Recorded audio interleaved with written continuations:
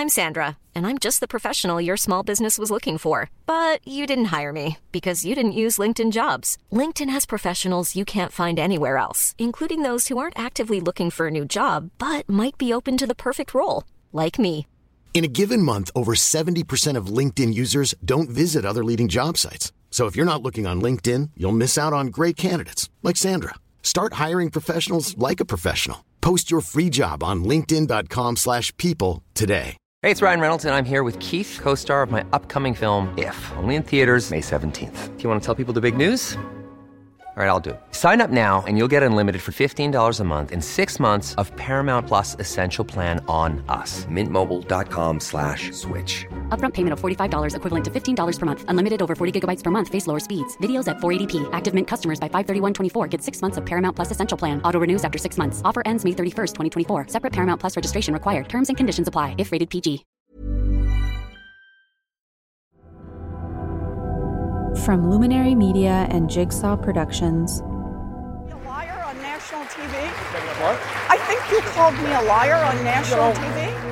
There are days, especially lately, where it feels like we are just swimming in lies. But that is outlandish, even by the standards of today's politics. Are you saying that you didn't say that? You are fake news. Sir. And they're giving Sean Spicer, our press secretary, gave alternative facts to that. But the point remains. Alternative facts? He tells things that are false all the time.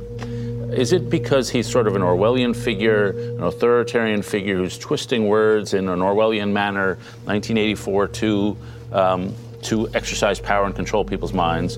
Or is he a 5-year-old who has ego needs that need to be fed? But really, this is nothing new. Lies have always been with us, especially in politics. What's the first clause in the first sentence of the most famous speech in American history? 77 years ago, our fathers brought forth on this continent a new nation. No, they didn't. That is a lie. This is Joe Ellis, a Pulitzer-prize winning historian. He's a leading scholar on the American Revolution. In 1776, 77, we didn't create a nation. We created a confederation of sovereign states provisionally united to win the war and then go their separate ways, which is exactly what they did. This is audio from a talk he did at a bookstore in 2015, where he explained that Abraham Lincoln built the Gettysburg Address around an idea that just wasn't true. Now, Lincoln had to lie in 1863 because he had to justify the Union side in the Civil War. And he had the moral right on his side, but he didn't have history on his side. I mean, we're not calling Lincoln a liar, okay? We're saying he got his facts wrong for a good reason. I first heard about Joe Ellis from this guy. Okay, yes, I can hear you. This is Alex Gibney. What's going on with you today? I'm over the moon. No, it's a shit show today. Is it a shit show? Alex is a documentary filmmaker. He's been fascinated by lies for a long time. They are the invisible thread that connects a lot of his movies. Films like The Armstrong Lie, about the cyclist, or Taxi to the Dark Side, his Academy Award-winning film about torture, and how those responsible lied to themselves and the American people about what they did. Alex had reached out to me because one day, not that long ago, I was just listening to the radio. Driving around in New Jersey, and on came this show about lying. I thought, wow. I ended up there with our producer, Ellen Horn. We hadn't actually meant to come. An old Radiolab rerun on the radio. Which I understand you produced. I did. I love that episode. So Alex called me up to talk about this idea he had for a new podcast series on lying. And he started telling me about a story. Sometimes a story makes a mark. You always remember it. Oh, my God, right? Yeah. So in this case, I didn't shake it.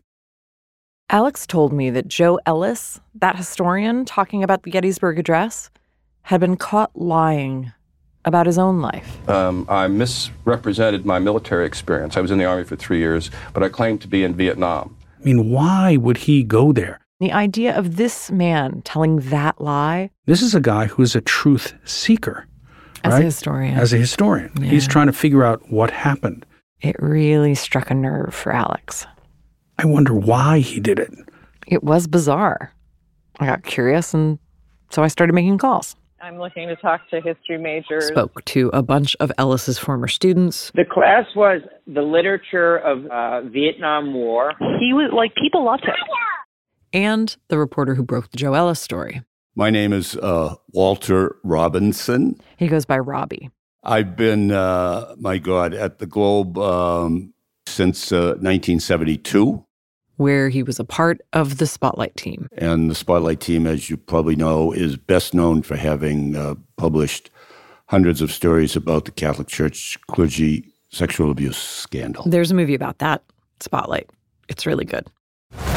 Which story do you want us to write? Because we're writing one of them. Okay, so who played you in the movie version? Michael Keaton. Is that a weird experience? Really weird.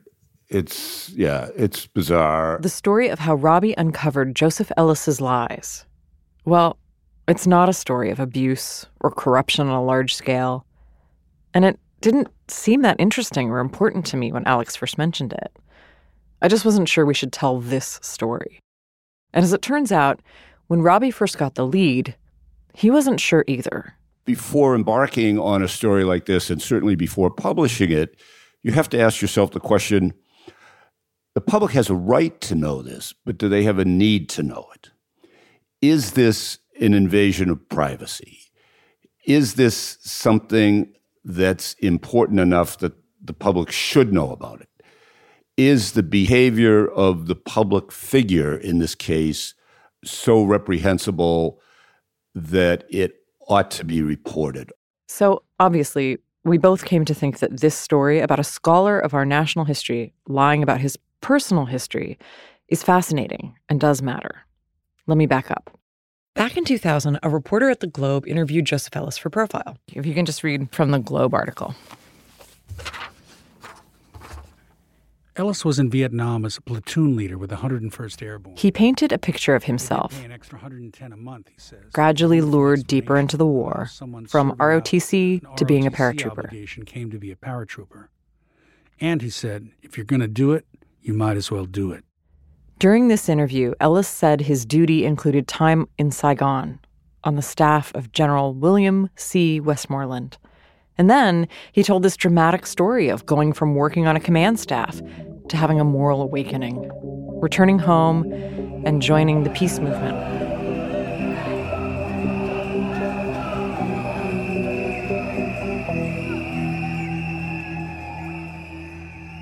After the article ran, the Boston Globe got an anonymous tip that Ellis had lied about going to Vietnam. So Robbie put in a records request. And I got that back rather quickly, and it showed that, in fact, he had never left the United States during that period. In fact, his active military service involved 3 years of teaching history at West Point. Ellis had definitely lied. But Robbie set it aside. It wasn't clear that this was a story that should be published. But then, in April of 2000, Professor Ellis won the Pulitzer-prize for his extraordinary book, Founding Brothers.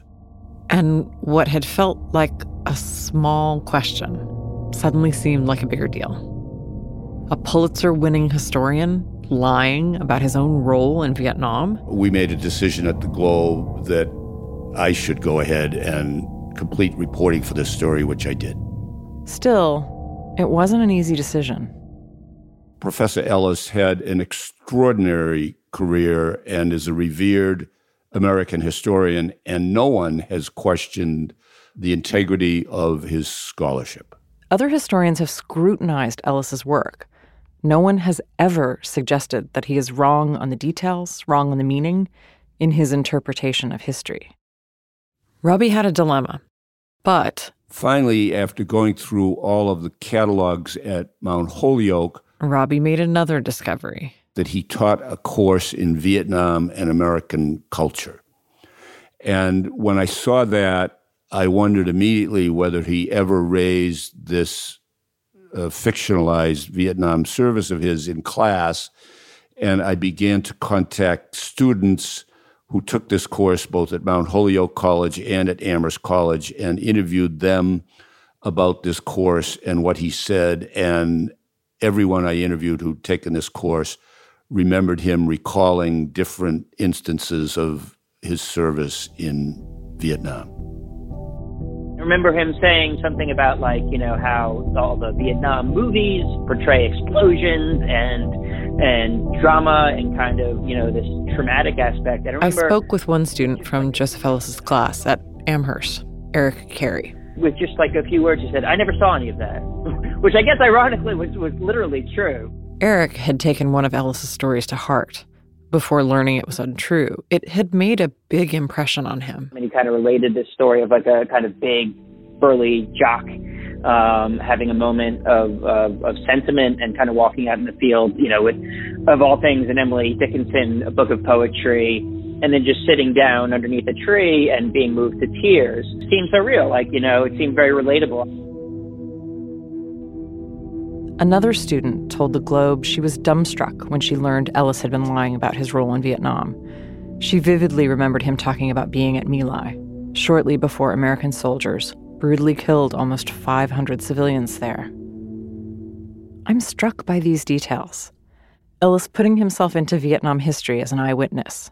Imagine leaping into the action from the sky as a paratrooper, or what was it like in the inner circle of General Westmoreland's military command in Saigon? Picture those children and the women in the village of My Lai. To me, that academic dishonesty on a pretty grand scale was, I think, the tipping point. And any doubts we had about whether this was a story worth reporting went away at that point. Imagine you're a history professor. It's crazy. Right? You're a history professor dedicated to the truth, and you're telling students day in and day out this magnificent lie about your life. It's crazy. See, this wasn't Joe Ellis's only lie. It wasn't just about Vietnam. This went deeper than that. Once I discovered there were one or two fabrications, I checked everything. Everything. And the more Robbie checked, the more fabrications he found. He claimed that he had gone to Mississippi during Mississippi summer of 1964 to help register black voters. That was not true. Ellis had told the Globe, "An interesting time," he says, recalling local police pounding on his door late at night and state troopers tailing his car. Wow. I mean, the lies become more and more elaborate. Ellis once again had cast himself in a moment of history, this time as a civil rights worker in Mississippi. The Globe had described Ellis as, quote, a historian with first-hand experience of history. His lies seemed designed to achieve that impression. Some stories, though, were more personal. He claimed to have scored the winning touchdown for his football team in his final year in high school in Washington, D.C. In fact, the team was shut out in the last game, and he wasn't even on the team. I have to say, one takes no pleasure in doing this kind of story. Robbie remembers what he felt like, trying to get Ellis to talk to him. I remember going out to his house because he wouldn't consent to an interview.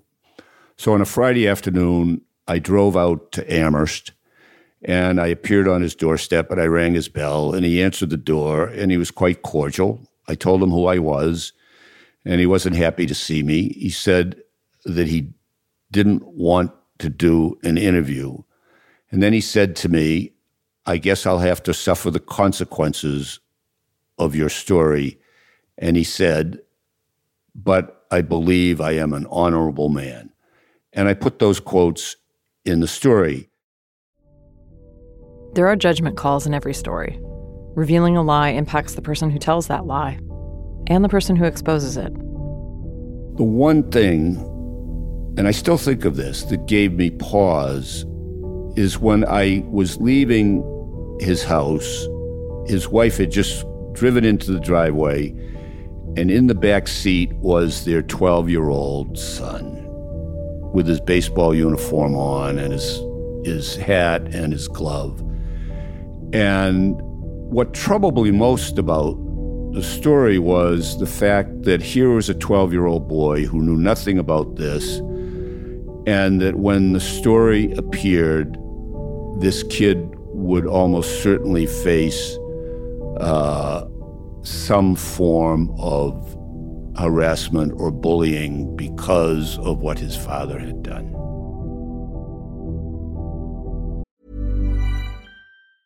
Hey, it's Ryan Reynolds, and I'm here with Keith, co-star of my upcoming film, If, only in theaters May 17th. Do you want to tell people the big news? All right, I'll do it. Sign up now and you'll get unlimited for $15 a month and 6 months of Paramount Plus Essential Plan on us. MintMobile.com/switch. Upfront payment of $45 equivalent to $15 per month. Unlimited over 40 gigabytes per month. Face lower speeds. Videos at 480p. Active Mint customers by 531.24 get 6 months of Paramount Plus Essential Plan. Auto renews after 6 months. Offer ends May 31st, 2024. Separate Paramount Plus registration required. Terms and conditions apply if rated PG. Hey, I'm Ryan Reynolds. At Mint Mobile, we like to do the opposite of what Big Wireless does. They charge you a lot. We charge you a little. So naturally, when they announced they'd be raising their prices due to inflation, we decided to deflate our prices due to not hating you. That's right. We're cutting the price of Mint Unlimited from $30 a month to just $15 a month. Give it a try at mintmobile.com/switch. $45 up front for 3 months plus taxes and fees. Promo rate for new customers for limited time. Unlimited more than 40 gigabytes per month. Slows full terms at mintmobile.com. Hiring for your small business? If you're not looking for professionals on LinkedIn, you're looking in the wrong place. That's like looking for your car keys in a fish tank. LinkedIn helps you hire professionals you can't find anywhere else, even those who aren't actively searching for a new job but might be open to the perfect role. In a given month, over 70% of LinkedIn users don't even visit other leading job sites. So start looking in the right place. With LinkedIn, you can hire professionals like a professional. Post your free job on linkedin.com/people today. Why did Ellis do it? What drove this historical truth seeker to imagine himself so vividly into moments and places in history? And how could he tell such detailed lies about his own life, but keep those embellishments and fabrications out of his scholarship on other people's lives? I found myself wondering about Ellis, fascinated by him and this story. I'm frustrated that we couldn't get Ellis to talk to us. Unfortunately, as close as we'll get is this interview, when Ellis went on the Charlie Rose show in 2004. All right, now tell me what happened to you. What happened to me? I made a very, Pulitzer-prize winning, National Book Award winning author. I did something really stupid. Ellis did this interview after the publication of his book about George Washington. But it was more than stupid. It was wrong. Ellis said that over time, after he was publicly exposed by Walter Robinson, I came to the conclusion it was a sin. And that it wasn't just a mistake, it was a sin. And that the only thing you can do with a sin is face it and confess it publicly, and then do penance, and after a decent interval, ask for forgiveness. And do what you know best. And do what you know best, and learn lessons. Like, I've learned some lessons. Like what? Humility is the truest expression of confidence. You'll never face your own imperfections unless you're forced to. Most of your wounds are self-inflicted. What Joe Ellis is not reckoning with on the Charlie Rose show is the hard work of really understanding and expressing why he lied. It's frustrating listening to that. Charlie Rose doesn't ask him any questions about it. Right. And it's hard. I mean, having been on the other side, having been an interviewer, when you have somebody in the chair who's confessing, it's difficult to probe. But in this case, it seems to me the key question that you want to know and ask is why? Why did you do it?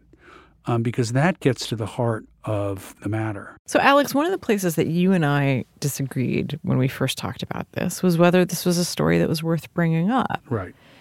And you took the position that it was and that it was fascinating. Initially, I felt like, well, unless we could get Joe Ellis to talk to us, unless we could start to plausibly answer the question of why he did it, right, it wasn't worth bringing up. But I have to say, I've kind of come around to your point of view, in part because of talking to Robbie. Sure. So hearing his story and his wrestling, but also as we've been producing this series, trying to over and over again we've been faced with the decision, which lie is an important enough lie to reveal? Right. Why should we talk about some lies versus others? Right. And I think over the course of that, the Ellis story has become just more interesting. It does become interesting because he's lying. What makes it so interesting is that he's lying so often and so ornately in public to a class that he's trying to teach about the truth, right? That I think is what makes the story worth telling and thinking about. Yeah, it's dark. It's dark. There's this fascinating footnote to the Ellis story. After Robbie published the expose, one of his colleagues at the Globe handed a letter to him. And it says, and this is the weird part, give me some, and then some is underlined, cover on the Vietnam. The Vietnam phase is the word. I don't have the document in front of me. Oh, give me some cover. I see it. Give me some cover on the Vietnam phase. It's a weird note. So let's rewind to when the Globe reporter, Mark Feeney, interviewed Ellis. So here's what happened. After the interview, Ellis reached out with this handwritten note on personal stationery and sent this plea. He mailed it to the Boston Globe, but not to Mark Feeney, the guy who interviewed him and who he lied to, but to a totally different writer, Neil Swidey. Now, Neil didn't really know Ellis, and he totally didn't get it. He had no idea what this give me some cover sentence referred to. And so this note, completely forgot about it. Months later, Robbie's expose is published, and Neil is like, oh, now I get it. Now this note told a story. Ellis was living in two different worlds, one of which knew he had not been to Vietnam, and the other one was led to believe that he had, and that he was fearful after giving the interview to Mark Feeney that he had maybe said too much. One thing Robbie understands is that in his work, you're never totally sure if the person you're interviewing knows the difference between the story they're telling you and the truth. And this note is evidence that Ellis knew. So it was a clue about this self-awareness. Oh, yeah. I gotta say, I find this part of Robbie's story astonishing. But it's because it's the sort of closure you just never get doing this sort of work. As people invested in telling true stories for a long time, Alex and I both wrestle with the strangeness of interviewing people. So last week, we're sitting in your office, and you said, this whole series on lying is making me think, what the am I doing with my career? Right. Our understanding of this strange work of ours has evolved over the years. I just taken for granted that people, what people were telling me was the truth. Yeah. Or that they were, by and large, telling me something that really happened. When I had to suddenly realize, oh my God, actually, these are just constructs and they may bear some relationship to what happened. But in a funny way that after a brief period of total panic, it allowed me to come out the other side and think, well, yeah, that's the way the world is. That's why we tell stories. And slowly over time, you learn to appreciate stories, both for what they tell you and how close you think they might be to the truth, but also you appreciate them for the manner in which they depart from the truth. As we get older, I feel much less confident that I know the truth. I mean, when I was in my 20s, I was totally certain that I could figure it out and that I would know it certainly, and that I was full of boundless rage at anyone who lied to me. Yes. And as I moved towards senility, I mean, I certainly have much more empathy for confusion. But it's along every axis. It's I just feel much less confidence that the truth is that straightforward, that it can be understood, that even in my best efforts, I can be fully honest with myself, with anyone, that. And so we spun out a little, trying to find our footing with this new series. Once you define the series as a show about lies, oh my God, they're everywhere. Like any story could be a story in this series. And so that's really become overwhelming for us. Like which Ponzi scheme or, unfaithful spouse or whatever are we going to be doing in this series? And yet, I still believe truth matters. Despite everything. I'm sure this has occurred to you as well, but we are in a period in our national life now, I don't mean to make a political statement, where everyone's embellishments and lies pale in comparison and seem minor in comparison to what we get every day from our maximum leader. And there's been this total devaluing structurally and culturally in the news media. Yeah. So the idea we kept circling back to is that the most egregious lies aren't always the most revealing. Perhaps shining a light on the lies we tell can help us see more clearly.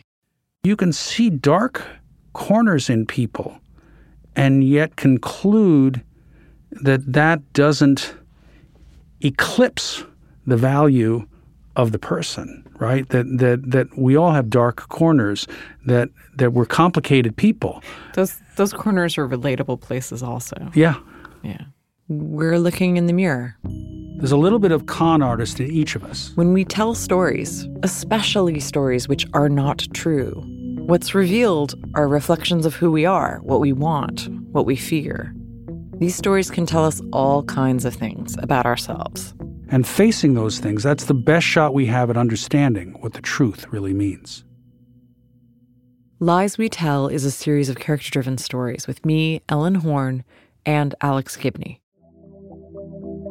Our next story, a totally different kind of mystery about dreams and Hollywood, a wildly elaborate con which took hundreds of people on a ride.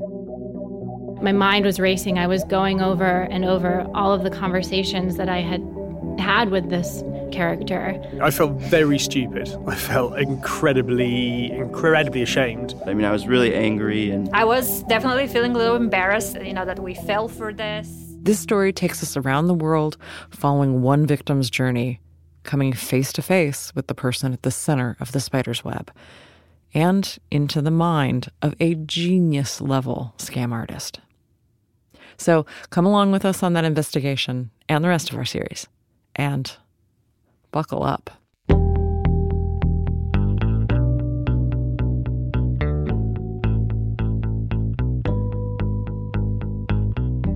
From Luminary Media and Jigsaw Productions, Lies We Tell is produced in association with Story Mechanics. Our producers are Claire Sloan Vance, Brenna Farrell, associate producers Sophie Behrman and Tessa Kramer. Our interns are Silver Lifton and Allie Einberg. Our executive producers are Ellen Horn, Stacy Offman, Richard Perello, Joey Mara, and John Schmidt. Original score and mixing by Story Mechanics. Our composer is Darren Gray. Our sound engineers are Charles Michelet, Hannes Brown, and Violet Furton. Special thanks to Jamie Lyons, Matt Sachs, and Kenzie Wilbur. Our researcher is Camille Peterson. I'm Alex Gibney, and this is Lies We Tell.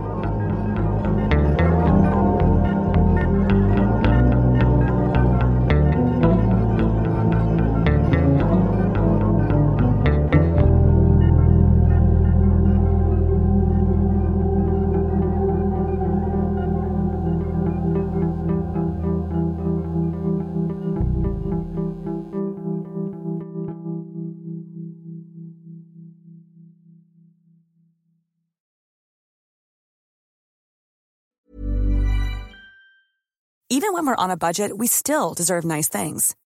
Quince is a place to scoop up stunning high-end goods for 50 to 80% less than similar brands. They have buttery soft cashmere sweaters starting at $50, luxurious Italian leather bags, and so much more. Plus, Quince only works with factories that use safe, ethical, and responsible manufacturing. Get the high-end goods you'll love without the high price tag with Quince. Go to quince.com/style for free shipping and 365-day returns. Even when we're on a budget, we still deserve nice things. Quince is a place to scoop up stunning high-end goods for 50 to 80% less than similar brands. They have buttery soft cashmere sweaters starting at $50, luxurious Italian leather bags, and so much more. Plus, Quince only works with factories that use safe, ethical, and responsible manufacturing. Get the high-end goods you'll love without the high price tag with Quince. Go to quince.com/style for free shipping and 365-day returns.